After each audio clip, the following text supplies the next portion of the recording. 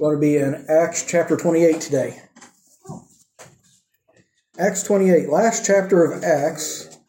And so we're going to be finishing up this week and next week, I think. It'd be a good way to finish out the year. And then I've got a new series, new direction planned for the new year.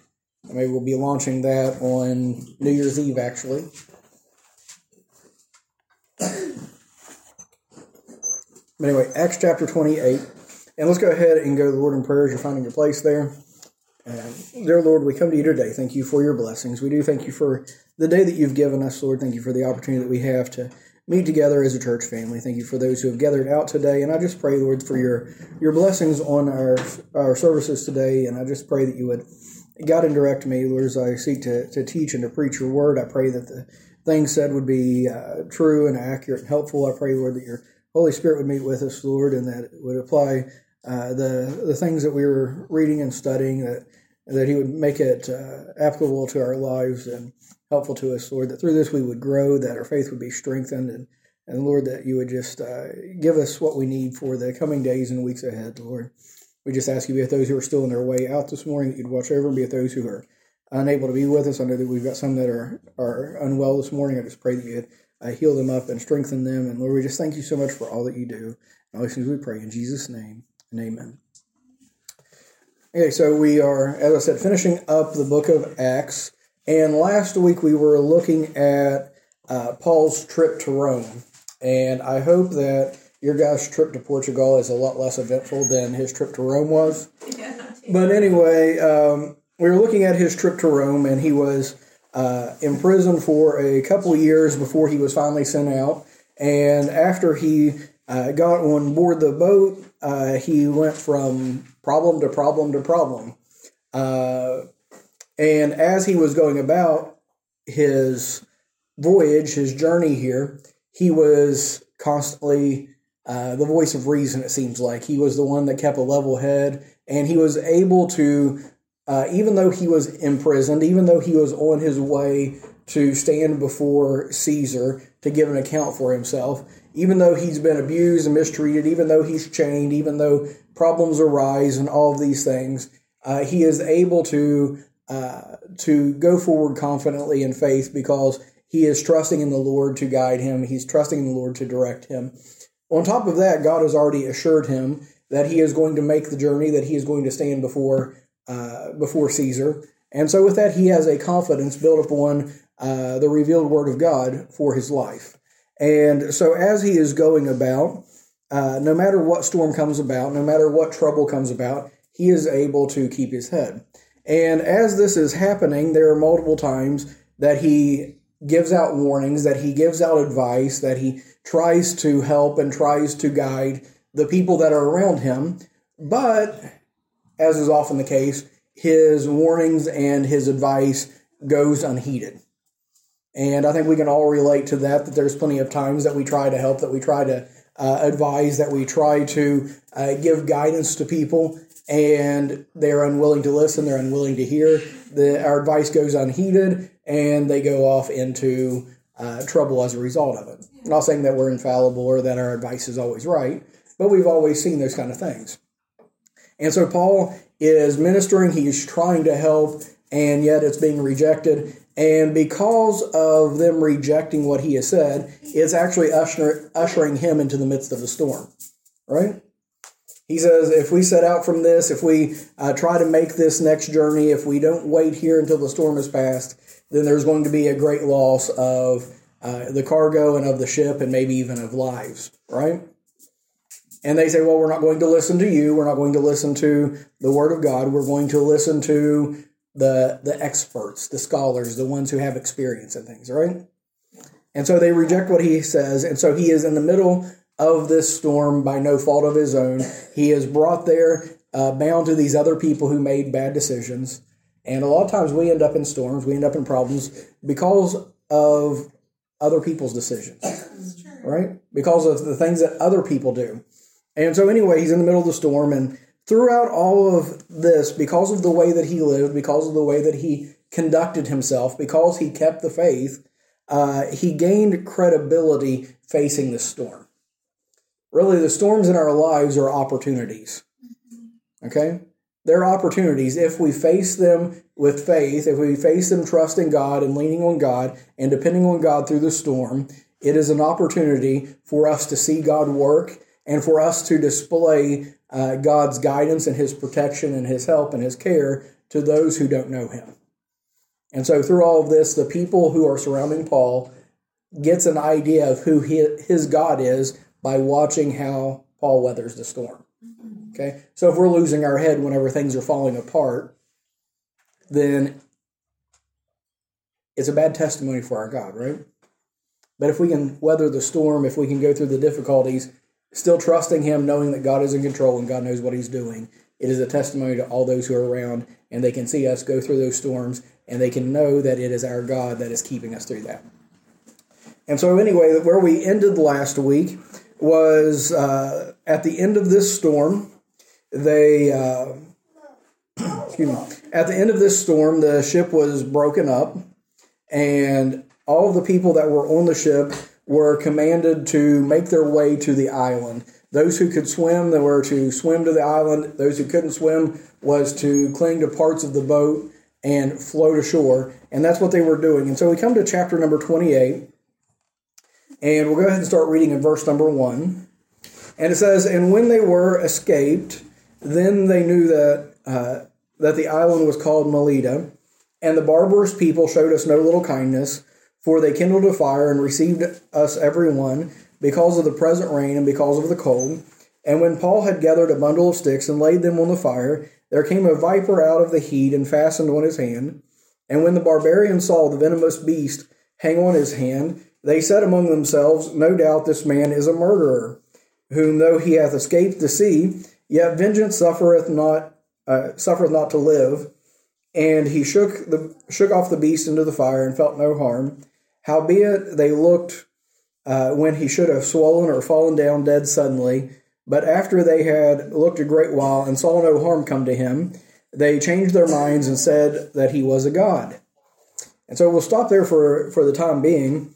But it's interesting to me as we see this interaction that takes place. The island that they came to was called Melita. It is current modern-day Malta.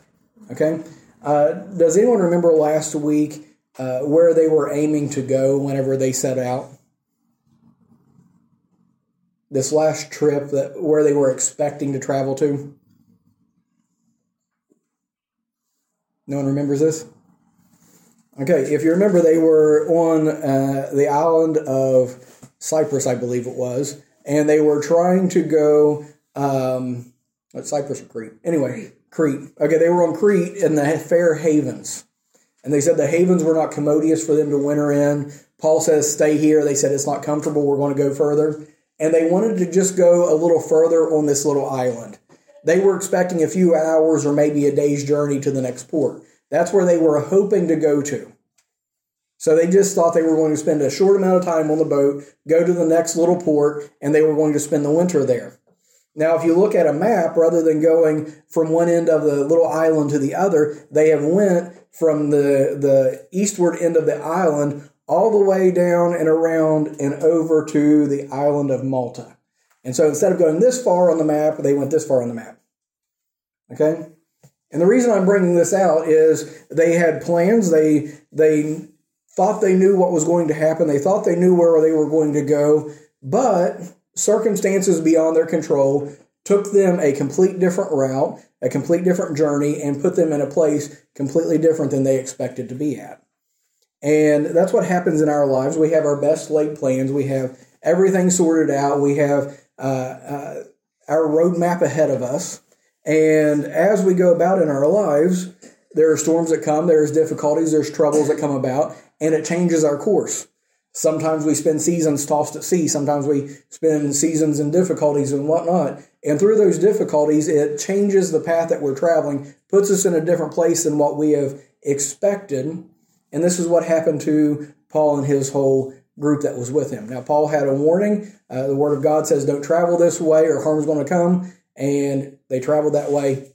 Harm came. Right? Now, that's not saying that every storm is because we are disobedient to God. That every redirection is because we're out of the will of God. But this is what happened in this time. And so anyway, the storms came. The time of sea tossed them about, ended up going a complete different direction and a complete different place than what they had set out for. And so they ended up on the island of Malta.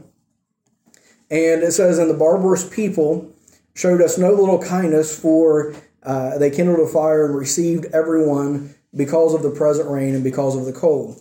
See, even though they went far away from where they had intended and far from where they had planned to go, God had made provision for them. He had prepared a place for them for whenever they got there. Remember, this boat was not a small boat. It was a large boat. It was a large grain vessel, and it tells us that there was 276 people on board. That's a big boat. Yeah.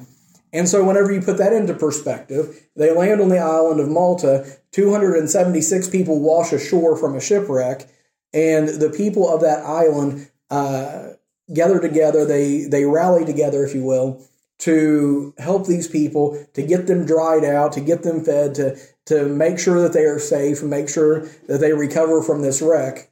And then they're going to house them for 3 months.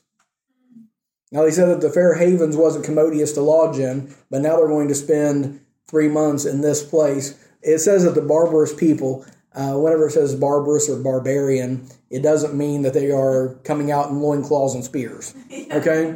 But it means that they are non-Greek speaking people. So anyone who couldn't speak Greek was known as a barbarian. They spoke a different language, whatever, and we understand what that's like, many different languages that we hear. And I guess for us, anyone who doesn't speak English would be a barbarian, right? I'm not saying that by a native tongue, but anyone that doesn't speak English, we can't communicate with them, right? And so now there's even a language barrier, but God has still put these people in their path and made preparation for them to take care of them. And so these people, God had made them come just to the right place to where there were ones that could bring them there, that could take care of them, that could dry them out, that could house them, that could, all of these things. God made a way. It wasn't the haven that they wanted. It wasn't the island that they wanted. It wasn't the people that they wanted to associate with, especially with them being Greeks and Romans and Jews and whatnot. They didn't want this little island of barbarians, but yet God had made a place for them. Okay? And that's something for us to take heart in as well, because as we go throughout life, God is going before us. God is preparing the way. He knows the storms that we're going to weather. He knows the provision that we need on the other side of it, and He can put people in place. He can connect the dots, if you will, to make sure that we are cared for, to make sure that we have what we need. Now, I will say that Paul and all the rest of the people on the boat, if they had their preferences about it, they wouldn't have wanted the storm. They definitely wouldn't have wanted the shipwreck. They wouldn't have wanted to be floating out in the sea on the boards. But still, God was with them throughout all of that and brought them to a place where they were cared for. And so He provided for them. And so as we come down to verse number 3, the bad isn't behind them yet. That's encouraging, isn't it? The bad isn't behind them yet. Okay, so Paul has weathered the storm. He has survived the shipwreck. And verse 3, when Paul had gathered a bundle of sticks, Paul's the prisoner. Paul's the one that's been ignored. He's advised. He's been able to stand in the place and say, I told you so. And he could have pouted. He could have whined around. He could have said, I told you, it's all your fault if you would have listened to me. He could have sat there by the fire warming himself, saying, I'm a prisoner. I've been mistreated and I've been marginalized. And he could have just had his sour grapes there. But whenever he gets to the island, he immediately begins ministering. That's interesting, isn't it? He's going out and he's gathering sticks. These people have kindled fires. And Paul says, hey, I need to get involved in this. I need to get doing something. And so he is going out and he is gathering sticks, seeing to it that the people are warm, that the people are dry, and he is making himself useful. He says, I'm not just going to sit here by the fire and soak up the provision. I'm not going to just sit here and let everybody else serve me. Instead, I'm going to be going about and serving others. And this was Paul's way. Even in the storm, even whenever he's wet, even whenever these things have happened, even when he's been shipwrecked, he jumps up and he goes and starts gathering sticks. And as he's doing so, it's already told us it's rainy, it's wet, it's cold. He's gathering sticks. And it says, there came a viper out of the heat and fastened onto his hand. So apparently there was a snake that was kind of laying dormant. You know, they're cold-blooded creatures, right? And as it got warmed up by the fire, it came back to life, out of hibernation, whatever you want to call it. And it latched on Paul's hand, and it says that it hung on his hand, and he shook it off into the fire. And so it's like insult on injury, right? And he has been through the storm. He has been through the shipwreck. He has went through all these things. He's a prisoner on top of all that. He's going about trying to do good. Let no good deed go unpunished, right? Yeah. And so he's doing good. He's gathering up wood. He's making a fire. And then a snake bites him. Not just any snake, a venomous viper. And the locals, the natives of the land, knows what kind of a snake this is. And they said, okay, that's it. He's a goner. He's going to swell up. He's going to fall over dead. That's the end of Paul. That is the expectation, right? And so under normal circumstances, Paul survived imprisonment. He survived the Jews. He survived the storm. He survived the shipwreck. And a snake got him. And if it would have been us, being honest here, right? We would have said, no fair, God. What do you expect of me? How much are you going to let happen? I've given my life. I've abandoned my religion. I have abandoned all of the possessions and even family and all of these things. I have given years and years to your service. I have been stoned. I have been beat. I've been thrown out of cities. I have been marginalized. I have lost my riches. I have lost my health. I've been shipwrecked 3 times. I've spent a day and a night in the deep. I've done all these things. And then I come here, I'm going to die from a snake bite while I'm trying to warm people up. You ever been there? But anyway, as all of the people are looking on, waiting for Paul to drop dead, they are going through the things that Paul's went through. They know that he's a prisoner. He's been chained, right? They know he's a prisoner. They know that he's suffered the storm and the shipwreck. He survived all of those things. And then the snake bit him, and they make their observation, they make their judgment on Paul and say, he's a prisoner, he must be a murderer, and though he survived these other things, the God suffered him not to live and judged him, and he is going to die because of the snake. They said, this is the wrath of God upon him. That was their estimation. Paul was misjudged by these people, right? They looked at the circumstances, they looked at the things going on in Paul's life, and they misjudged him. And we see that as a common thing going on in our own lives. We see that with many of the people in Scripture, that oftentimes we are going to be misjudged by the circumstances we go through, by the way that we live our lives, by the things that befall us. People are constantly making judgments. People are constantly looking at our lives and picking apart and making judgments, and oftentimes not knowing our heart, not knowing who we truly are, but they are passing judgment against us and making decisions about us based on their observations. Okay? They've done this to Paul all along. The Jews have tried to kill him. They called him a blasphemer and everything else. You look back at Peter, whenever Peter stood on the day of Pentecost, everyone that was observing him, what did they say? He's drunk. Something wrong with that guy, right? You look at all the different characters throughout Scripture, how many of them do you find that were misjudged? Joseph is a good example. Joseph is a good example. David, remember whenever David came out and he saw Goliath, he said, is there not a cause? What did his brother say? He said, you're a troublemaker. You just came to see a fight. We know the naughtiness of your heart. He was misjudged. Whenever Samuel came to anoint him king, he was completely overlooked. He was misjudged by his entire family, wasn't he? They weren't even going to call him from tending the sheep because they said, okay, of all of the sons of Jesse, there's no way that God chose David. They misjudged him. Whenever Samuel first saw him, he thought it was going to be Eliab or one of the others. No way it's going to be David. And David ended up being the king. Jesus was misjudged. Can any good thing come out of Nazareth? It's the Christmas season. Whenever Herod and whenever the religious leaders heard about Jesus, They never even came to Bethlehem because there's no way the Messiah is going to be born in a stable and laid in a manger, birthed by poor Nazarenes, right? That's a big misjudgment. Yes. Getting judged even based on the where you came from. Like, yeah. But see, with what you just said, judged on where you came from. Is that not something that's still prevalent today? We've all been judged based on where you come from. Yeah. Especially everyone who's living in a foreign country, and that's all of us right now, right? Yeah. They hear your accent, they come up with an idea of who you are based on the way that you sound, based on the area that you come from, right? Yeah.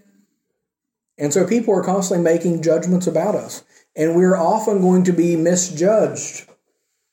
And how do we respond whenever we are misjudged? Paul didn't come to his defense. Paul didn't say, okay, I want to set you straight. He didn't come and give a big diatribe about all the reasons that they were wrong. Paul shook the snake off and went about his business. And it says that he felt no harm. God protected him from this serpent. He protected him from the storm. He protected him from the... God's hedge of protection was all about Paul. It didn't mean that he never was exposed to danger, but that he was able to go through it and come out the other side better than he was whenever he went in. That's what God does in our lives, right? God doesn't make us exempt from trouble, but he will carry us through the trouble. Yeah. Now, there are times that he will take us out of it. He'll deliver us from it. But many times he walks with us through it. In the 23rd Psalm, it says, yea, though I walk through the valley of the shadow of death, I will fear no evil. Sometimes you walk through that valley, but you don't have to be afraid of it, knowing that he is with us, that his eye is upon us, that he is taking care of us. And so God was keeping Paul. He was protecting him. He was making provision. And back to the thought of him being misjudged, whenever we come to verse number 6, it says, howbeit when he should have swollen or fallen down dead suddenly, but after they had looked a great while and saw no harm come to him, they changed their minds and said he was a god. And so oftentimes we're going to be misjudged or mislabeled, but in the end, God will be the one that vindicates us. And so after this, Paul was vindicated. He continued faithfully, continued serving God, and they observed him for a while. They looked at him for a while, and in the end, they changed their mind about him. So they made a rash judgment because of the circumstances around when they first met him, but after a long observation, after seeing what happened, after seeing what God done through him, they changed their minds. And so that's what we need to do as well in our lives. As we're going through, we need to make sure that in our lives we are first and foremost seeking God, that we are desiring to do the things that are pleasing to him, that we are concerning ourselves with what God would have us to do, not what everyone else would have us to do. And we're going to be misunderstood. We're going to be misjudged. There's going to be difficulties. There's going to be hard times. There's going to be struggles. God's going to protect us, provide for us, watch over us through them all. And in the end, we are going to be vindicated, for lack of better words. In the end, he's going to work all things together for our good and for his glory. In the end, our character, who we are, our God that we're serving, is going to be on display, and people are going to see things differently after we have continually, consistently walked with God. Right? But this only comes from walking with God. If we are constantly fretting and fearing, if we're up and down, if we are away from God, straying and chasing after everything coming and going, if our heart and our pursuit is in every other place, none of this really applies. Right? If we're like Jonah running away from God, running away from what he has, there may be a whale waiting somewhere to pull us back on track. He went through a storm, but his storm was to get him back on track, right? But anyway, we need to be serving him. We need to be living for him, trusting him through all things. And in the end, all of these wrinkles and all of these difficulties are going to work themselves out. God's going to take care of us. And so just a bit of a side note here. Him shaking this serpent off into the fire was something that the Lord had prophesied and promised would happen in Mark chapter 16 and verse 18. He says, go out, preach the gospel to all nations. You're going to be given these abilities. You're going to be able to handle serpents and not feel harm and be poisoned and not die, right? That wasn't God starting a new religion where we're supposed to be handling snakes to show our faith. They do that in parts of the world. Parts not too far from where I'm from. They say, if you have the faith, you can take it. That wasn't what God was doing. And I've said this before, I'll say it again. Those same people who think they can take up the snake because of their faith, I don't see them drinking poison to show their faith. Okay? But anyway, God was showing that whenever we are going and we are doing His will, whenever we are seeing His work go forth, whenever we are being a witness unto all nations, whenever we are getting the gospel out, God is going to be putting a hedge of protection about our lives. He is going to be directing our steps, and He is going to keep us protected and safe until He is finished with us. See, Paul was indestructible until he finished his mission. God had told him, you are going to go and you're going to be a witness of me in Rome. And until he stood before Caesar, he was indestructible. Right? God protected him. Snakes could bite him. Boats could sink. We don't see the spiritual aspect behind this. It may have been that the devil himself was bringing up all of these storms and all of these things to attack Paul. Sink his boat, kill him with a snake, attack him any way you can, try to silence him. The gospel must not get to Rome. It must not get to Nero. And it doesn't matter how hard hell fights against the things of God. If we are serving Him, if we are walking with Him, Satan has no power over us. But there's an if there. And so this shows us why we need to be walking with God, why we need to be serving Him, why we need to make sure that our eyes, our attention, our focus on Him is because there really is an adversary going about seeking whom he may devour. And there was no way that he could devour Paul as long as Paul was walking with God and God still had something for him to do.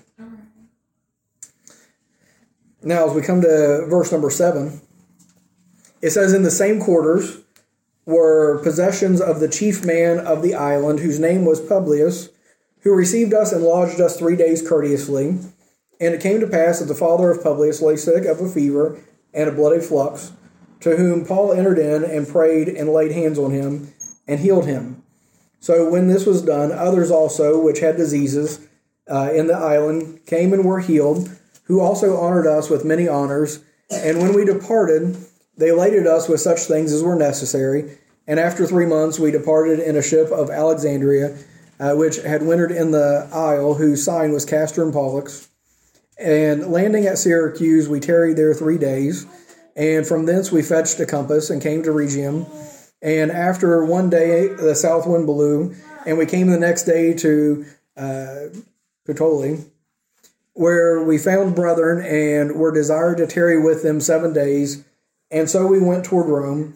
And from thence, when the brethren heard of us, they came to meet us as far as Apiphorum and the 3 taverns, whom when Paul saw, he thanked God and took courage. So in this passage, we have a couple more interesting things. The people of the island had been very accommodating, very hospitable to Paul and to all the people that was with him. And we see in this, I believe, as they are taking care of Paul, as they are taking care of the apostle of God, the man of God here, God is extending blessings and benefits to them. Okay? And so Paul is there, and they lodge him, lodge all the other people with him, and I think it was because of him. Other people were benefiting because they were in Paul's presence. Okay? God was doing these things for Paul, and other people were benefiting. But anyway, it says that they lodged him courteously, and this man's, what is this, father? Yeah, the father. The father of the chief of the island is sick, and Paul goes to him, prays over him, lays hands on him, and healing comes to him. Not only that, but when the word goes out, many other people come, Paul heals them all. Now, if you can kind of transport yourself in your mind back to the circumstance, okay? You've got an island of non-Greek speaking people kind of outside of the Roman Empire, okay? Out in the middle of the ocean or out in the middle of the sea. There's a storm. At the end of the storm, a boat washes up on shore. A bunch of people come. You take care of them. There's this man that gets snake bit. They expect him to die. He doesn't die. So they start paying attention to him. They say there's something different about this guy. There's something up with him. They say he's a god. And of course, we know Paul's going to respond and say, no, I'm not a god. Just like whenever they tried to worship him as Mercurius and Jupiter, right? And so he's going to refuse that. He's going to reject that. But he's going to be telling them about the God that he serves. And as they are accommodating, as they are hospitable to him, and it becomes known to him that the chief's father is sick, Paul says, can I go and see your father? You've been taking good care of me. I want to do something for you. And so as he goes to him, he lays his hands on him, prays over him, and heals him. You think that would get their attention? Yeah. And so, okay, the snake had no power over him. He healed Publius' father, and now many other people are coming, and he's healing all of them. He's made it clear that he is not a god, but he is a servant of the living God. And he has entrance, he has ability to preach the gospel and to be a witness to all of these people. But don't forget that it's not just the islanders that are audience to all of this.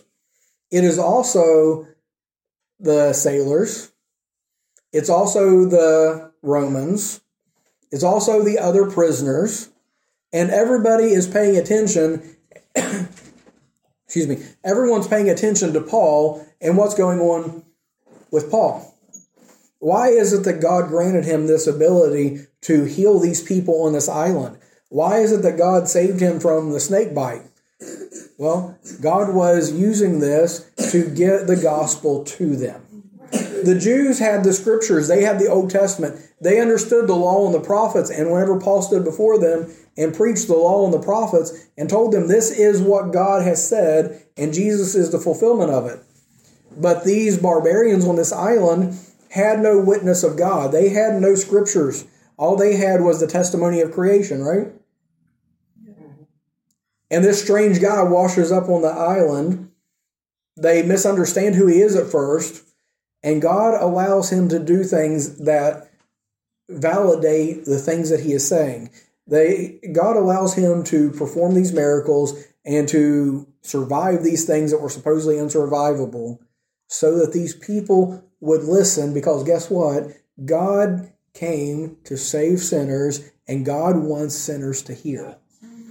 And so God used this to open up their ears. And so the miracles and the signs and the wonders in Scripture was to validate the message and the messenger. Paul was validated before them. They listened, and many of them believed.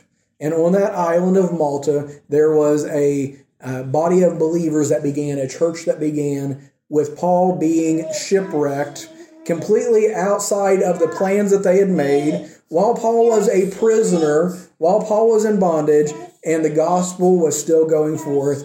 People were still being saved. Isn't that amazing? Mm-hmm. Their plans was never to even come to this island. These people didn't even know each other. Paul's ambitions wasn't, I'm going to go and see people saved and a church planted on Malta. He says, I'm going to Rome. But God says there's a group of people here that need to hear the gospel. And what Satan meant to destroy Paul and all the people on the boat, God used to bring about the salvation of an island. Yeah. What Satan meant for evil, God turned for good. And that's just what God does. And many times we are blind to it, we are ignorant of it, thinking that it was a coincidence, thinking we just stumbled through things, but God was directing things behind the scenes. And so God, through the storm and all the things that Paul suffered, brought this entire village, really, to Christ. And not only that, it was a testimony to all of the people that had been shipwrecked there with Paul. We're going to see here in a minute that Paul is treated differently after this, and he is given great liberty, that he is taken good care of because of the people who have witnessed what Paul has done. And I think we could argue possibly that many of them became believers. And so they say, okay, well, I've got to keep you chained. I've got to keep you in prison because I'm a Roman. Paul says, yeah, I understand you're doing your job. But this Roman soldier is now a Christian, chained fast to Paul. And they're sitting there chained together while Paul's under house arrest, talking about the good things of God, making the most of what situations and circumstances that had happened, and turning them for the good, turning them for God's glory, because they trusted in God and they followed Him. And so anyway, so he heals these people. Verse number 10. It says, who also honored us with many honors. So now there's promotion, right? Mm-hmm. Paul wasn't standing up promoting himself. He wasn't saying, look at what I can do. He wasn't saying, I'm going to do these things and so everybody's going to praise and glorify me. He's just going about serving God. And even in chains, even in imprisonment, even on an island they didn't want to be on, he is being promoted. That reminds me of Joseph. We talked about him just a minute ago. Yeah. But Joseph was a slave, and God promoted him. Joseph was imprisoned, and he became the keeper of the prison. He was promoted even in prison. Then whenever he became an advisor to Pharaoh, he was promoted to being the second in command over all of Egypt. Yeah. If we follow God and just make it our goal to do that which is pleasing to Him and serve Him, God can handle promoting us. Yeah.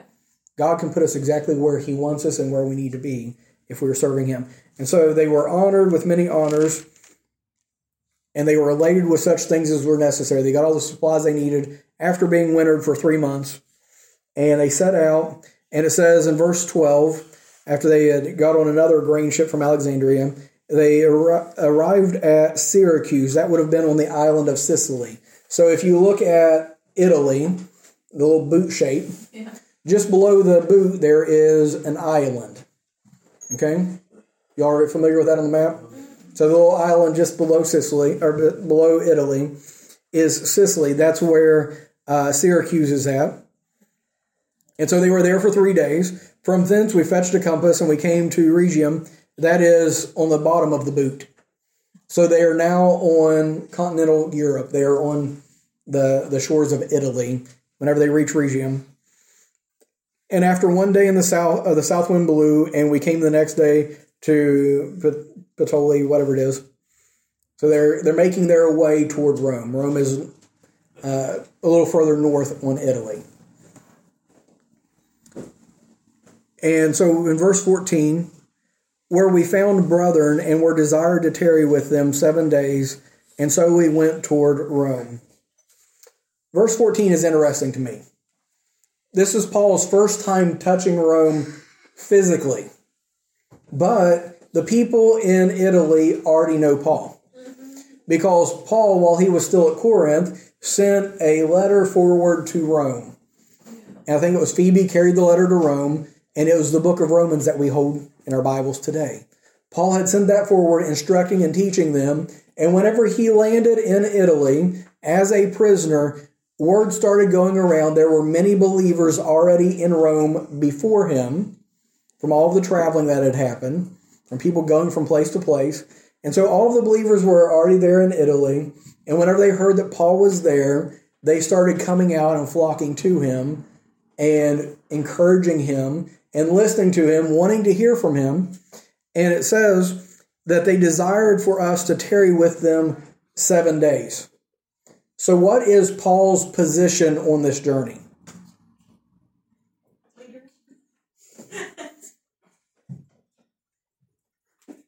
That's what he's doing, but that's not his position, is it? Right, no. Paul is a prisoner, yeah. Right. He's a prisoner. And so as these Roman soldiers are marshaling Paul from one place to another, they arrive in this place, and all of the Christians come out to meet them, and they flock to Paul like he's a celebrity. And the Romans are looking on it saying, who is this guy? And they say, we want you to stay with us. We want you to stay with us. And the Romans relent. They say, okay, Paul, you're in charge. Isn't that crazy? Mm-hmm. And so the Romans are watching Paul. They've been listening. Maybe some of them are saved by now. And these Christians come out and say, Paul, would you please stay for just a little while? Can you stay for a week? And Paul looks at the Romans and they say, fine with us. Right? From prison to here. Now, if you think about it, anytime you've ever watched in a movie whenever they're transporting prisoners, is this the way it goes? No. But God is promoting Paul. So in the minds of the centurions, they say this man is greater than what we are. He may not be our general, he may not be our commander, but we're going to subject ourselves to him. If he says stay here for 7 days, we're going to stay for 7 days. And guess what he's doing during those 7 days? He's teaching and preaching in the area, and guess who's listening? All the Romans that accompanied him. And so they are listening to the Apostle Paul preach and teach to the Christians, to the church in Italy for a full week.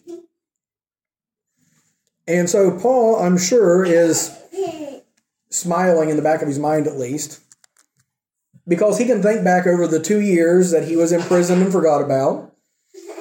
He can think back over the storm. He can think back over the 3 months on the island, all these different things that's brought him to this place. And he's just probably laughing to himself, just saying, this is just like God, that I have been imprisoned. I've been going through all these things. I was discouraged and I was doubting in times because how am I ever supposed to be effective for God while I'm in chains? And here I am preaching to the Roman guards. I am ministering to the church that's in Rome. I have started another church on the island of Malta. Maybe he did on Sicily as well. We don't know. But he says, even as a prisoner, I am still doing the work of God. God is still making a way. He is still directing my steps. He's still enabling me to do what it was that Paul desired to do. That was Paul's greatest desire, was to go and to preach the gospel to the regions beyond. And God was even allowing him to do it while he was in prison.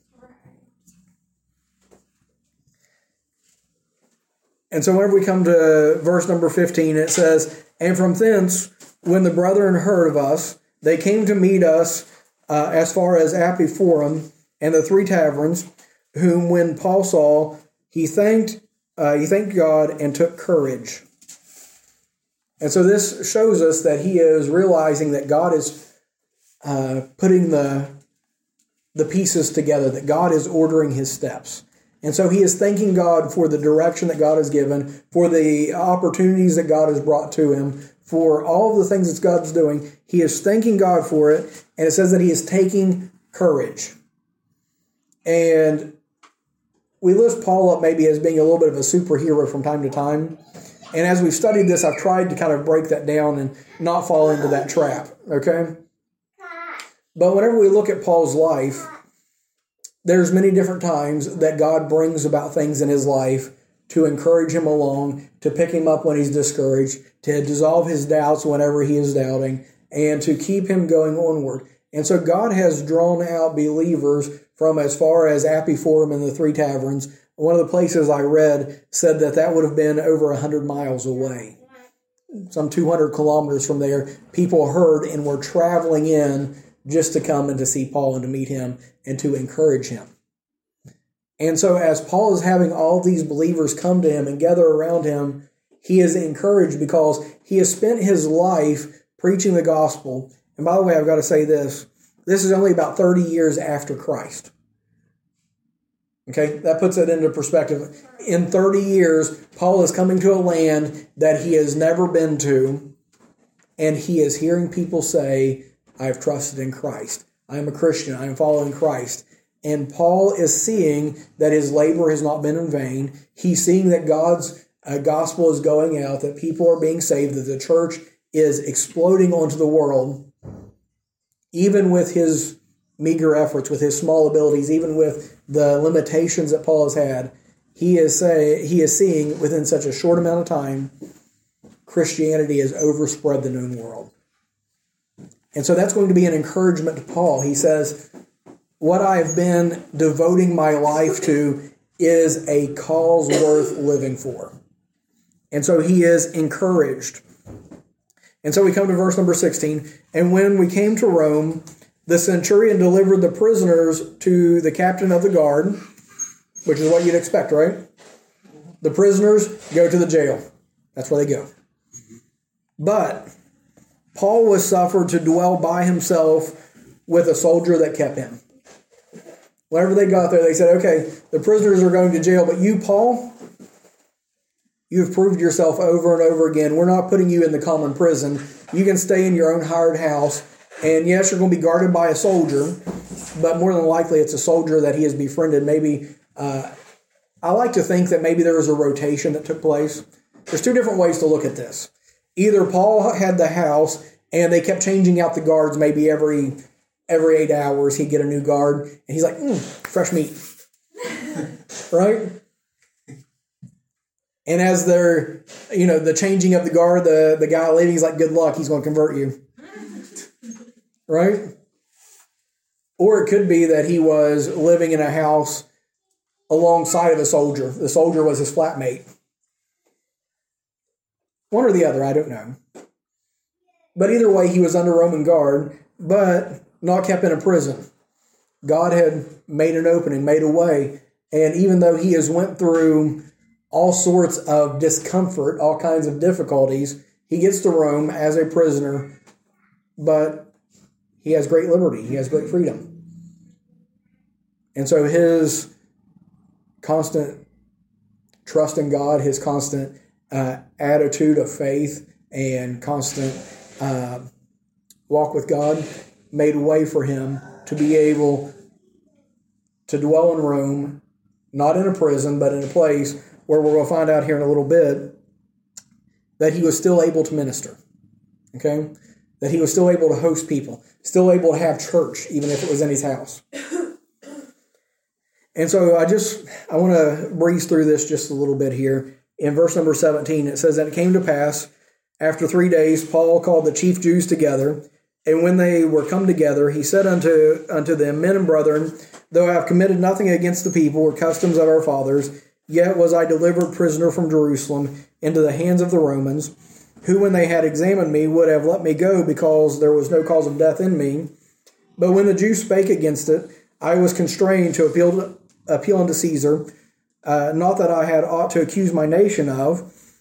For this cause, therefore, have I called you, to see you and to speak with you, because that for the hope of Israel am I bound with this chain. And they said unto him, We have neither received letters out of Judea concerning thee, neither any of the brethren that came showed or spake of any harm of thee. But we desire to hear of thee what thou thinkest, for as concerning this sect, we know that everywhere it is spoken against. And when they had appointed him a day, there came many to him into his lodging, to whom he expounded and testified the kingdom of God, persuading them concerning Jesus, both out of the law of Moses and out of the prophets, from morning till evening. And some believed the things which were spoken, and some believed not." And so in this short passage here, after Paul's been here for 3 days, he says, okay, I need to meet with the Jews. Of course, being in Rome, there would have been a Jewish population there. He would have called them to himself because he was in the house, right? They had to come to him. And he says, this is the reason I'm here. This is what's going on. And they said, we've heard nothing about it. So as adamant as the Jews have been about persecuting Paul, they haven't sent anyone before them to Rome. They knew they didn't have a leg to stand on, for one thing. But they said, we've not heard anything, but we are curious. We've heard of this sect. We've heard of this group. We've heard about the Christians. We want to know more about them because everywhere they go, they are evil spoken of. And so that lets you know a little bit about their reputation. It wasn't that they were wicked. It wasn't that they were sinful. It wasn't that they were behaving badly. It was that in spite of all the things that God was doing in them and through them, they, like Paul, had been misjudged. And so they said, we want to know more about Christianity.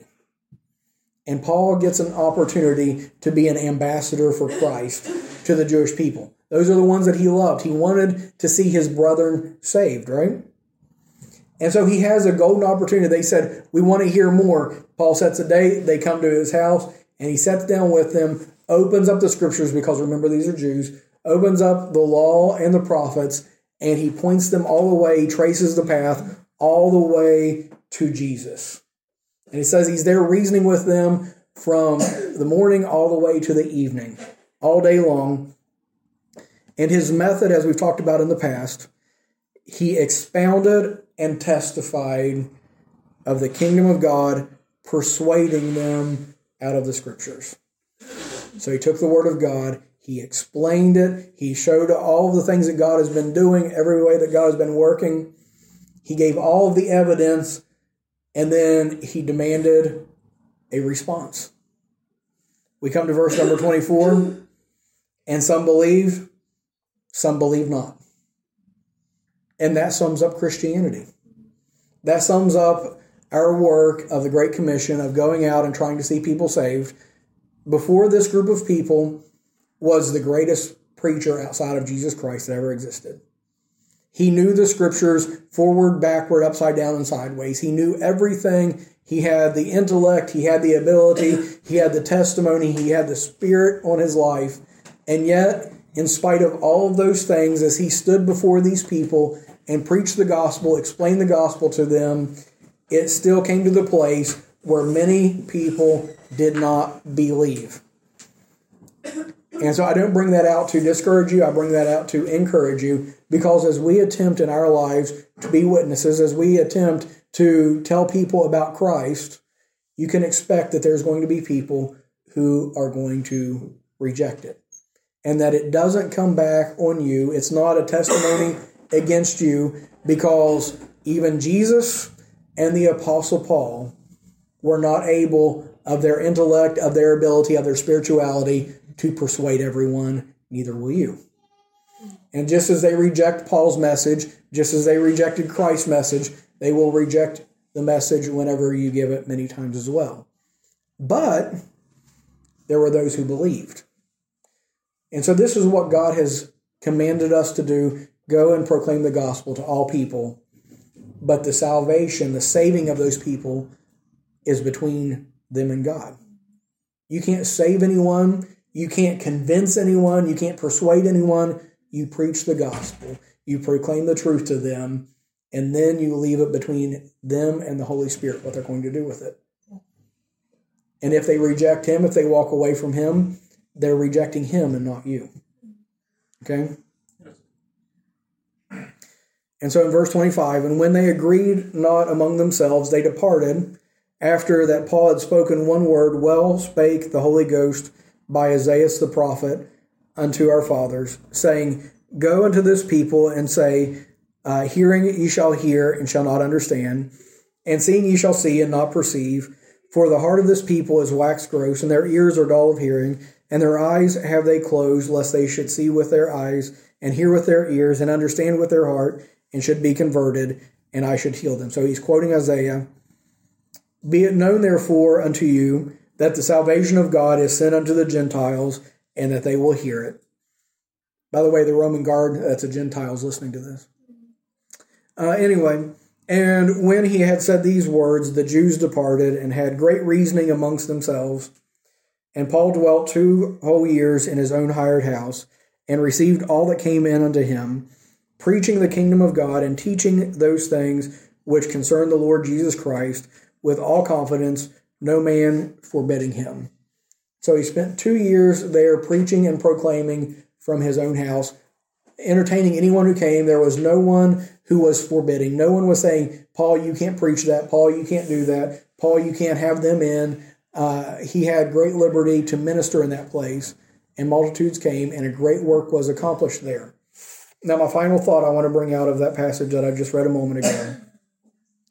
Whenever the Jews rejected the message, it wasn't because they didn't know God. It wasn't because they were unfamiliar with the scriptures. It wasn't because they didn't have an effective presentation or an eloquent enough speaker. Okay? But it was because of the hardness of their hearts. And I believe much of what hardened them at that day was religion. They had put their trust in their religion. They had put their trust in their national identity. They had put their trust in all these other things besides God, and they would reject God because of it. And Paul says, I'm going to go to the Gentiles. The Gentiles will listen. But you have been so inoculated toward the gospel because of your religion, you're rejecting it. And the reason I bring that out is in the day that we live in today, it's not the Jews that we are facing. It is people who have been, maybe even generationally, trapped in dead and godless religion, in things that call itself Christianity, in religions that claim the name of Christ, but depend upon the works of their own flesh, on their own rites, their rituals, their ceremonies. And because of those things, you can preach the gospel, you can teach the gospel, you can take them to the scriptures, you can show them all of the truths of the Word of God, but oftentimes their hearts are hardened and cold, their eyes are blind, their ears are dull of hearing, and they are still rejecting the gospel. Why is it in post-Christian Europe, post-Christian America, why is it that people are so disinterested? The same reason why the Jews were back then. And so we can see a comparison there. That's not for us to wave the white flag of surrender. That's not for us to call it a lost cause. There were people getting saved, and there are still people getting saved. But it's also for us to understand the place where we're living and the things that we're going through and the way that the Word of God applies to our lives today. Just because the world seems to be disinterested doesn't mean we quit, doesn't mean that we give up, and doesn't mean that we're failing. So we continue serving God, we continue living for Him, just like Paul did. God's got a place for us. He's got something for us to do. He is working all things together. He is ordering our steps if our eyes are on Him, if our desire is toward Him. And so that brings us to the end of the book of Acts. And next week, Lord willing, we're going to kind of put a final closing on this book. I want to do a bit of a review and just kind of do a summary of what we've looked at and close it out for this series. And then, like I said, probably on New Year's Eve, we will be beginning something new. So does anyone have anything to add to what we've looked at today? Any questions or comments or anything?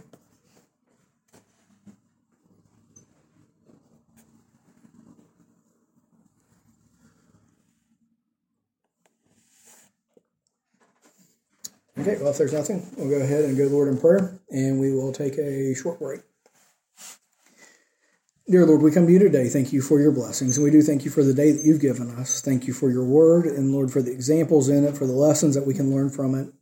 And Lord, I just pray that something that was said this morning, something that's brought out of your word would have an impact, would have an effect, Lord, that would stick in the hearts and minds of folks this week and be a help and encouragement to them. And Lord, I just pray that we would see the need for us to walk with you, to keep serving you, to keep living for you, and allow you to do what only you can do in our lives. Lord, we thank you for all that you do, and we do love you. In Jesus' name I pray. Amen.